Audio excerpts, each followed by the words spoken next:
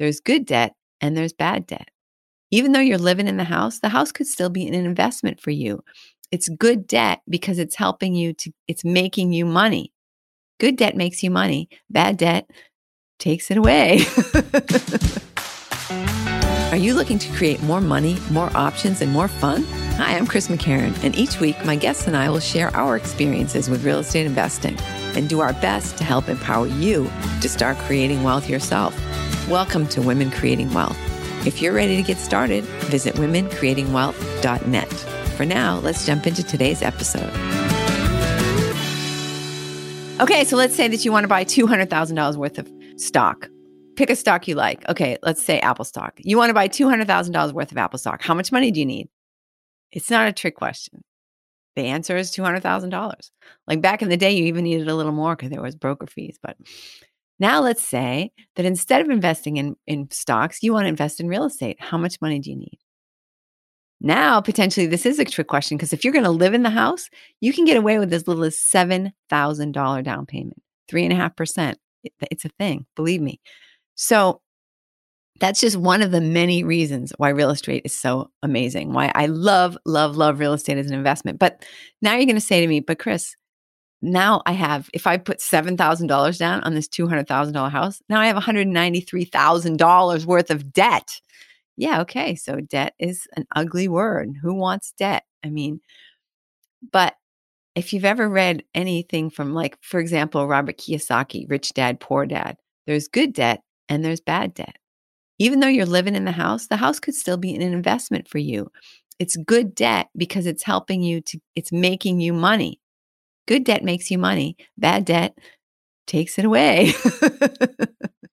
So in this example, you bought your $200,000 worth of real estate for only $7,000. And in this episode of Women Creating Wealth, we're going to talk about why not all debt is bad debt and why I think real estate is superior to many other types. I think all other types of investing. My friend Anna Marie was working for Air Canada as the desk person, like everybody who's missing their flights and all this stuff, they're all coming to her to yell and scream and complain. And because of that and lots of other reasons, she wasn't really loving her job all that much, but did not see a lot of opportunity to do anything else because she needed the money. She had been renting a house for 10 years and driving a little Ford Escort wagon and, not the happiest person in the world, but in general, a happy person. Anne Marie's dad had left her some stock when he passed away, and she'd just been sitting on it, not really sure what to do with it because it didn't feel like that much money to her. And then she started, we started talking about some stuff. She realized that she actually had enough to buy an investment property. And also it was going to be a place for her to live. So we started looking, we found her a 3-family house. She was going to live in the middle unit and rent out the top and bottom. Now, just to give you some perspective on this whole investment, the down payment on the house, and this is in Boston where real estate was, even then, was quite expensive. The property cost almost $500,000. And still, she was able to put 3% down and still have some money left over to do some fix up of the place that she had wanted to do. So you have to picture Anne-Marie. She's about 5'1". So that's, she's about 5'1". She's not particularly strong person. She's not scary.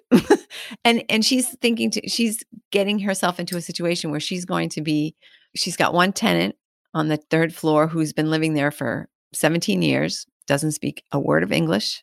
And she's got a first thing right out of the gate, she's going to raise their rent. And then the person downstairs, who personally I was intimidated by, a single mom, 6-foot high sons and, dogs and people and, pit bulls and the whole thing. And I'm just really?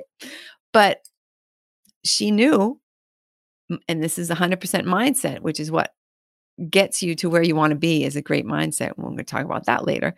But she felt she could do it. She knew she could do it. And in fact, she did it. And now fast forward about 6 years, she's owned that property and it is almost doubled in value. And the rest of the money, so she took some of the money from the stocks and she kept the rest. And the majority of that money that she had in the stock market is gone. I mean, she just used it for bills. It's such a small amount. She thought, oh, I'll just, I've got to pay my son's psychiatrist bill. I've got to pay my, whatever, my taxes. and it just kind of frittered away. So the property doubled in value, but her actual investment, I mean, think about it. Her investment of about $20,000 has now added $500,000 to her overall wealth. That doesn't talk about the tax advantages. That doesn't talk about any of the other stuff that is going into this. Just think about taking $20,000 in the course of 6 years, making $500,000 with that money. That is the power of real estate. And that's why I think it's so great. So that property, because it's a 3-family property, when she first bought the home, the 2 tenants above and below were almost 100% paying the mortgage. So she went from paying almost $2,000 a month in rent to now paying about $140 for her mortgage. Over the years, the rents have gone up.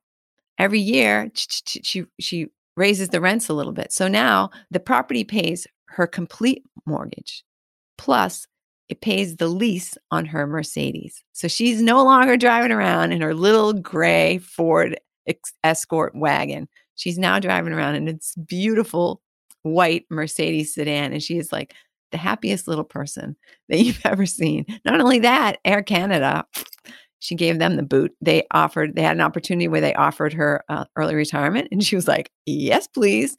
So now she's just doing her thing. Went back to school to get her kitchen and bath certificate. She's doing kitchen and bath design, getting her architecture certificate. She's just having a great time and doing stuff that she just loves, things that she loves. And the heck with getting up every morning. She used to have to be at work at 5:30 in the morning. Getting up at 4:30 so you can get to work, so you can have people scream at you all day because they missed their flight. There's no more of that in her life. When Emery and I first started talking about the idea of her buying a property, she was like, I don't want to go into debt. My car's paid for, my rent, whatever. I don't want to have this huge debt. And it is a big debt, right? She was buying a $500,000 piece of property with basically $20,000. She's like $480,000 worth of debt. Oh my God, what happens? And of course, as all these scenarios go through your mind, what if everybody moves out? What if all my tenants move out? What if I lose my job? What if, what if? And one by one, we were able to address these issues because she was already paying a lot of rent. And so we said, how much is your mortgage going to end up being? And in fact, her mortgage, even if she didn't have any tenants, her mortgage was about the same as her rent. So already a comfort level there. If you've ever read, so there's this book, Rich Dad, Poor Dad by Robert Kiyosaki. And that was one of the things that helped me to kind of change my own kind of paradigm about debt. There is such a thing as good debt. Good debt is a debt that helps you to do other things. So like credit card debt, probably not a great thing. Let's say that I have $10,000 on my credit card and I'm paying 25% interest. You think, well, that's a terrible thing. But if I use that $10,000 to buy something that's making me money, let's say that I use that $10,000 to buy something that I'm selling on YouTube for, double the money. So that's the way you should think about it when you're talking about real estate investing, because that debt that you're going into is going to facilitate the kinds of huge gains that Anne-Marie saw in her 3-family house. Good debt is debt that puts money in your pocket. Bad debt is debt that just every month takes it away, right? So let's say that I went into debt to buy stock, right? I borrowed money and I went into debt to buy stock. If I borrowed $10,000 and I bought $10,000 worth of stock, then yeah, I mean, if it goes up, great. If it goes down, I'm kind of screwed because I can't even pay back the money that I borrowed. When you use debt to buy real estate, in general, especially investment real estate that's going to be paying the loan for you, which is one of the big things, right? That real estate is like a guaranteed savings account, and your tenants are the ones that are putting the money into the savings account. When you're using debt to buy real estate, we call that leveraged. So you're able to take something small, like the $20,000 that Anne-Marie invested, and use it to leverage something large, a $500,000 piece of property. That's the kind of power that you're not going to find by, charging a pair of pants at Macy's. Okay. It's a whole nother ball game. So yes, buying a pair of pants that you can't afford at Macy's is not a great thing, but buying a piece of property that's going to allow you to get out of the cycle of renting, or that's going to allow you to create a passive income stream. Plus, real estate historically over time has always appreciated. So, I mean, my parents paid I want to say, I think it was like $7,000 for their first house. That same exact house is now worth $350,000. Now, granted, it's like 50 years later, but it's not worth 2,000, right? Which is can't be said for all the stock that I purchased in my lifetime. It's really important if you're thinking about becoming a real estate investor or, thinking of any type of investment that you have a good feeling for what is your comfort level for debt and risk and things like that. So with Anne Marie, we figured out that her mortgage was going to be about the same as her current rent. So she knew that even if everybody was gone out of that house, that she was going to be able to pay the mortgage. I mean, she might not be happy about it, but she wasn't going to lose the house. She wasn't in danger of losing the house. And you want to be in that same situation where and you feel comfortable that you have a plan for what's going to happen. Like, what's the worst thing that could happen and how am I going to deal with that? So let's say that I buy this property and suddenly, even though it had tenants in it, suddenly everybody moves out. What's going to happen then? What am I going to do? What are my options? What can I do so that I don't lose this property to the bank? And there are lots of different alternatives, lots of different ways to buy real estate, including leveraging the real estate that you already own and turning that into a rental property. And we can talk about that probably in a future episode, but that's what I did with my house. I bought myself a 1,200 square foot ranch. Not a huge house, but it's just me. So I divided the house in half. One piece of property, one mortgage that I was already paying. I divided the house in half, turned it into 2 units legally with the town. And basically by doing that and making that an income property instead of just a house, I figured out from my initial investment, and I put down more than I needed to. I put down $60,000, and my profit, after I paid back the mortgage and everything else, my profit was over 8 times that amount. So that's really good. That's really good. You are not, most likely, unless you're really, really lucky, you are not going to buy a stock and turn around and make 800% increase on your investment.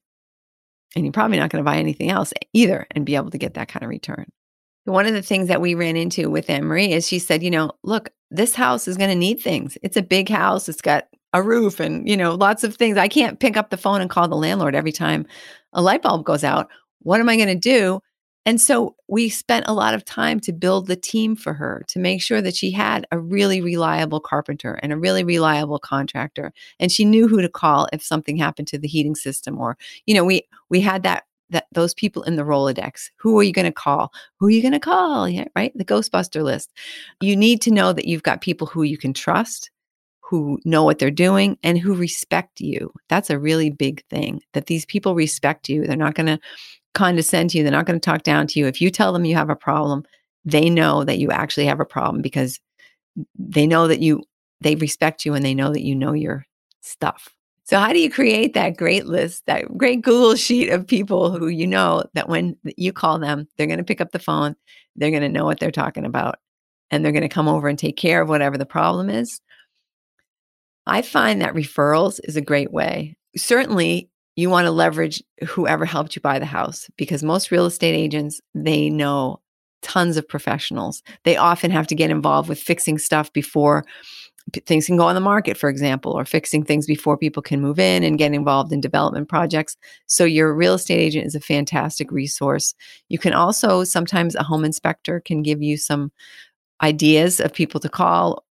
If you've got community groups, stuff like that, ask your neighbors. It's really not as difficult as you might think to find a really great team of people. But then once you get them, you just want to stay in contact with them. Even if you're not going to have a plumbing problem this year, just give the person a call, send them a note, whatever. Just make sure that you're still on their radar, make sure they're still in business so that when you call them or when your tenants need them, that they're going to be available. But there are a lot of ways to invest in real estate and to make money in real estate that don't involve even knowing a plumber, that don't involve ever seeing a person with a hammer in front of you. And we're going to be talking to all kinds of women who are doing all different kinds of real estate investing, from syndication to Airbnb home shares to one person who I want to introduce you to. I'm looking forward to introducing you to, has opened up her home to people who are elderly. So she's created like her own little elderly community, and she's making a ton of money doing that, helping people as they age. There are so many different ways. There are hard money lenders. There's so many different ways to make money in real estate. And you are going to be introduced to all kinds of women who are really rocking it and who are many cases just like you, who were a little bit intimidated, a little bit afraid, a little bit uncertain, a little bit of, can I really do this thing? And then once they got going, it just took on a life of its own. So I think you're going to really enjoy meeting them. Thanks for tuning into this week's episode of Women Creating Wealth. For more info, be sure to check out womencreatingwealth.net. If you're enjoying the podcast, please follow us on your favorite podcast platform and consider sharing the wealth with someone else who might enjoy it. See you next week.